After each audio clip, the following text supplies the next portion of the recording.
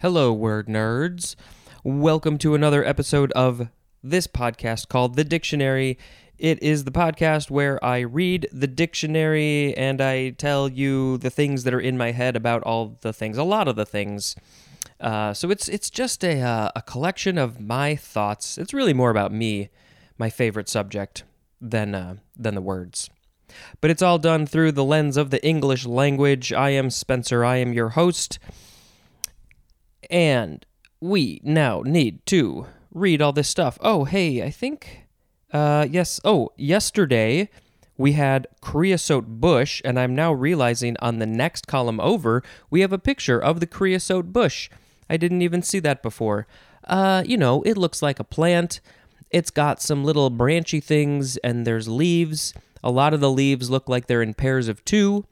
And then at the end of the branch, there's like a flower and some petals, and it looks like it shows different forms, different variations of the flower. Maybe an early bud, maybe starting to open, totally open, and then another one that looks like a puffball. Is it like a dandelion? Maybe we'll post a real picture of the creosote bush. Okay, now we have to get on to today's words. Top of page 295. The first word is crepe de chine. So to add on, yesterday we had crepe, C-R-E-P-E. This one, the second word is D-E. Third word, C-H-I-N-E. Crepe de chine. And you can put the little hat, carrot, accent on the first E in crepe if you want. This is a noun from 1869, and it is a soft, fine, or sheer clothing crepe, especially of silk. So let's see. If we go back to crepe, it's a light, crinkled fabric woven of any of various fibers, and this one is especially of silk. So why is it called crepe de chine? Well, it is French, and it literally means China crepe. So this silk fabric, sheer fabric, is probably made and often used in China. So it's crepe de chine. Okay, the sound effect. I just picked up some donuts this morning, Sunday morning, March 12, I think. I picked up some donuts from Beacon Donuts in this fine city of Chicago, and I ate one this morning. So my sound effect is just going to be donut. Okay, the next word is crepe myrtle. Second word is spelled M-Y-R-T-L-E. And again, if you want to put the accent in crepe, you can. Noun from 1916. The synonym is just crepe myrtle, where crepe is spelled C-R-A-P-E. And we can go quickly back to that. It is an Asian shrub. Okay, donut? Next is crepe paper. Two words, noun from 1896. Paper with a crinkled or puckered texture. Maybe we should post a picture of crepe paper. Why? I don't know. Just because it's something to do? I feel like I don't really work with crepe paper. I probably have when I was a kid in like arts class or something. I feel like it's very thin, is my memory. I could be wrong. But it's crinkly. Crinkly crepe paper. Donut. Next is crepe Suzette. Suzette is spelled S-U-Z-E-T-T-E, and the E in crepe, the first E, does have that hat, carrot icon. Not icon, accent. Okay, noun from 1922. A thin, folded, or rolled pancake in a hot orange butter sauce that is sprinkled with a liqueur like cognac or curacao, and it is set ablaze for serving. You gotta light it on fire. This sounds very interesting.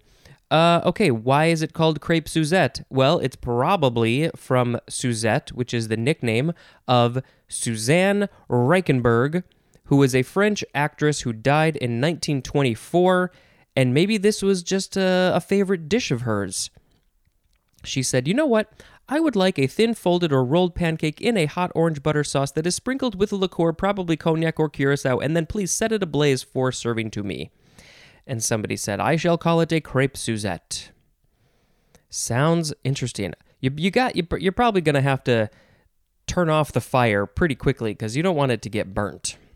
No burnt pancakes. Donut. Next is no more crepe words. This one is crepitant. Is it crepitant? Maybe it's crepitant. It is spelled how it sounds. Adjective from 1851. Having or making a crackling sound. As in, this sounds medical. As in, crepitant sounds in breathing. Maybe you can also call a fireplace crepitant. The crepitant sounds of the fireplace. But if it's exclusively medical, then maybe not. Donut. Next is crepitate. Crepitate. This is an intransitive verb from circa 1828. To make a crackling sound, and the synonym is crackle. And crepitation is a noun. So, this is leading me to believe that it's not strictly a medical thing. The etymology. Latin verb crepitare, which means to crackle, which is from crepare, which means to rattle or crack. Rattle and crack, crepare. Okay, that's it for crepitate. Next, donut. Next is cropon. Is it cropon? I think it's... Is it? Cropon. But it's spelled crepon. I'm trying to figure out the... No, sorry, I'm misreading it. It is crepon. I thought the A over the forget it. Crepon, noun from 1836. A heavy crepe fabric with lengthwise crinkles. So if it's a long fabric, it's longer than it is wise, then I guess the crinkles follow that long path. It's the crinkles are on the long ways. Yeah, it's just French for crepe. Okay, next. Donut. Next is crept. C-R-E-P-T. This is the past form of the word creep. Donut. Next is crepuscular. C-R-E-P-U-S-C-U-L-A-R. Crepuscular. Adjective from 1668. One of relating to or resembling twilight. Not the movie, the sky. And the synonym is dim, as in crepuscular light. This is a very good word to put in your writing or your poem or something. Number 2, occurring or active during twilight, as in crepuscular insects, also as in crepuscular activity. Let's see. Well, okay, there's no etymology, which is very frustrating. But the next word is related, and there is some etymology there, so we'll learn more about it there. Because I was like, well, it's such a specific word for twilight that it seems like there needs to be more information. It's not like somebody made up the word crepuscular to mean twilight. Okay. Donut. I want the donut in my mouth. Okay, next is crepuscle. Let's see, crepuscle or crepuscule. Crepuscule. Noun from the 14th century, and the synonym is just twilight. I think those movies should be renamed Crepuscule. Okay, this is from the Latin verb crepere. Is that how you would say it? C-R-E-P-E-R. All you Latin nerds, let me know. Crepere. And that just means dusky. Like dusk. Dusk and dawn. They're essentially the same thing, except opposites. Donut. Next is cresque, although I don't know how you'd say it in real life. It is spelled C-R-E-S-C, abbreviation for the word crescendo. I should say that word like crescendo. Hey, that's our next word. A donut. I already said it. Crescendo, first form, noun from 1775. 1A, a gradual increase, specifically a gradual increase in volume of a musical passage. Everybody who's played music with some sheet music has probably seen this, especially if you were in band or orchestra in school. You'll see either crescendo or C-R-E-S-C, or you might see like a, how do I describe it? It's like two lines that start from one point and then they go away. They spread out and go away. It means you're getting louder and louder and louder as this passage goes on. There is an opposite word to this, decrescendo, which we will get to in the D's, and I don't know yet what month or year that will happen. Okay, so number 1B for crescendo, the peak of a gradual increase, and the synonym is climax. So it is the crescendo of the crescendo. As in, complaints about stifling smog conditions reach a crescendo. They have gone as far as they could, and then they will stop. That is a quote from Downbeat. Is that a magazine, a publication of some kind? I would assume. I would think it would be music related, but it could be more like, what's the beat on the street? Just a local paper, maybe. 2, a crescendo musical passage. Crescendo is also an intransitive verb. So this is Italian from crescendo, which means increasing. It's a gerund of crescere, which means to grow or increase. And that is all for that. Donut. Second form of crescendo. This is an adverb or an adjective from 1807, and it means with an increase in volume. And yes, it is used as a direction in music. Please play this with an increase in volume for 2 measures. Okay, how many different ways can Spencer say donut? Donut. Next is crescent.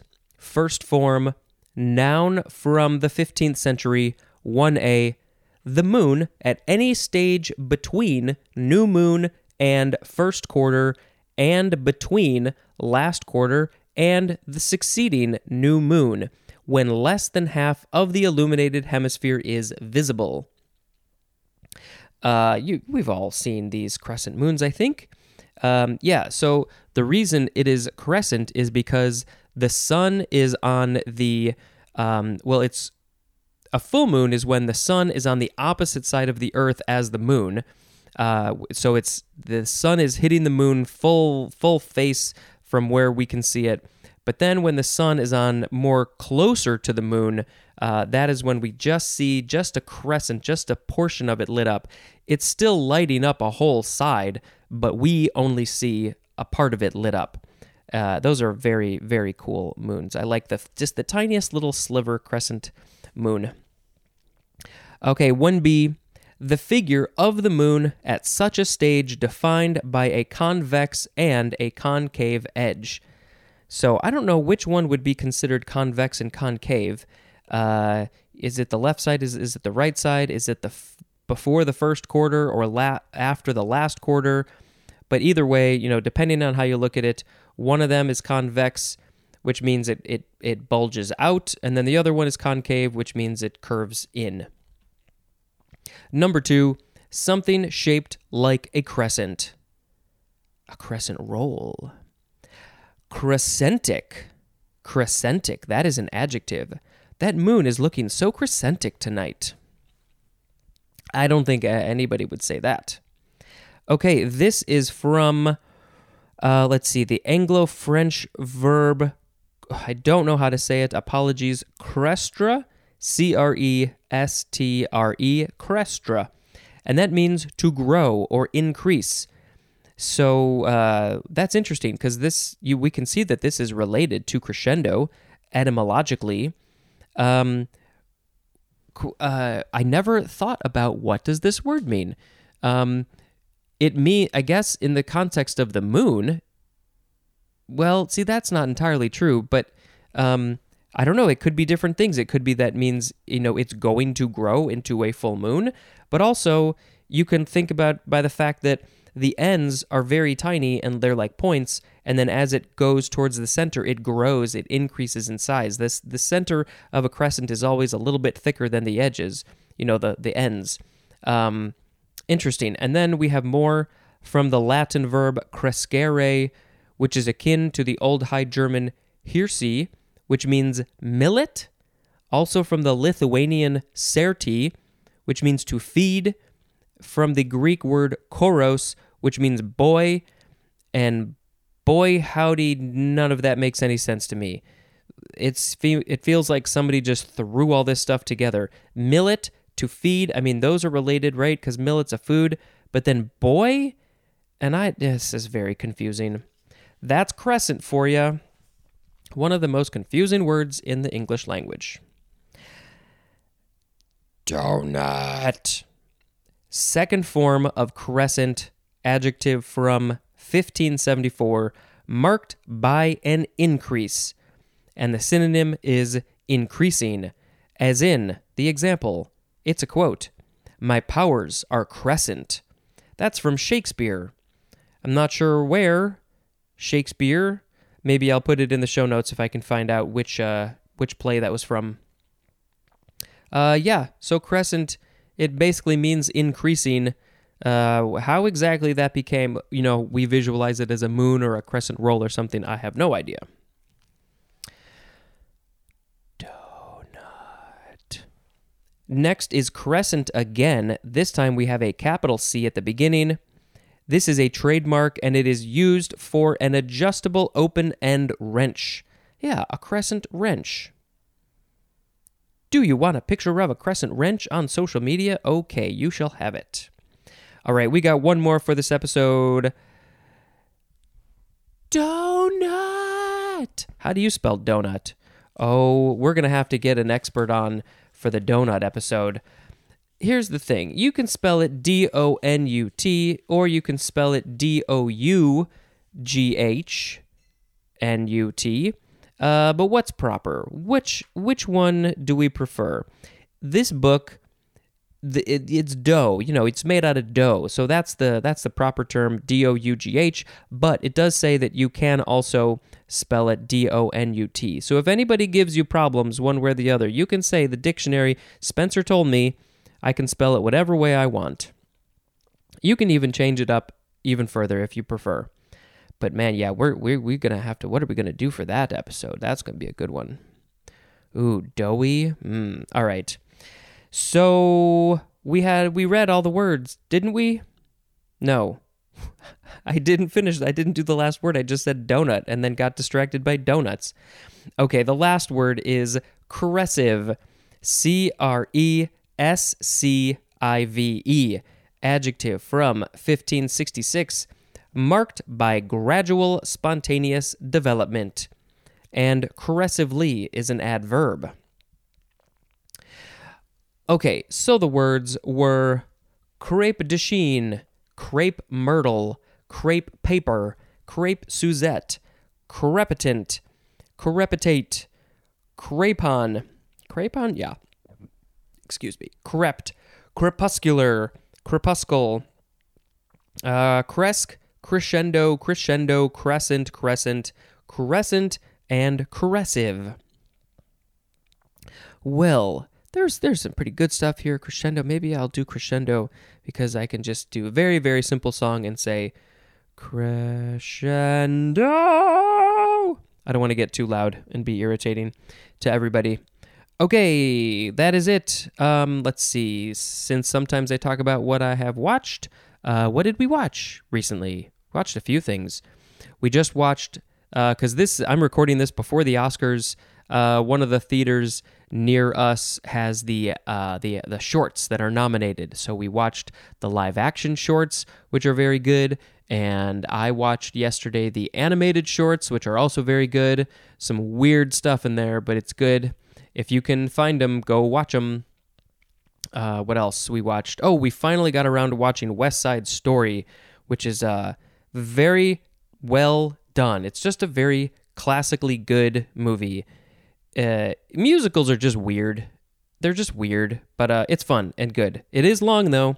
I warn you. But see, now I need to go rewatch the original because I'm not sure if I've even ever seen it, and I really want to do a comparison in my brain. That is all I have to say to you. Come join me tomorrow in the next episode when I talk about more words. This has been Spencer dispensing information. Goodbye.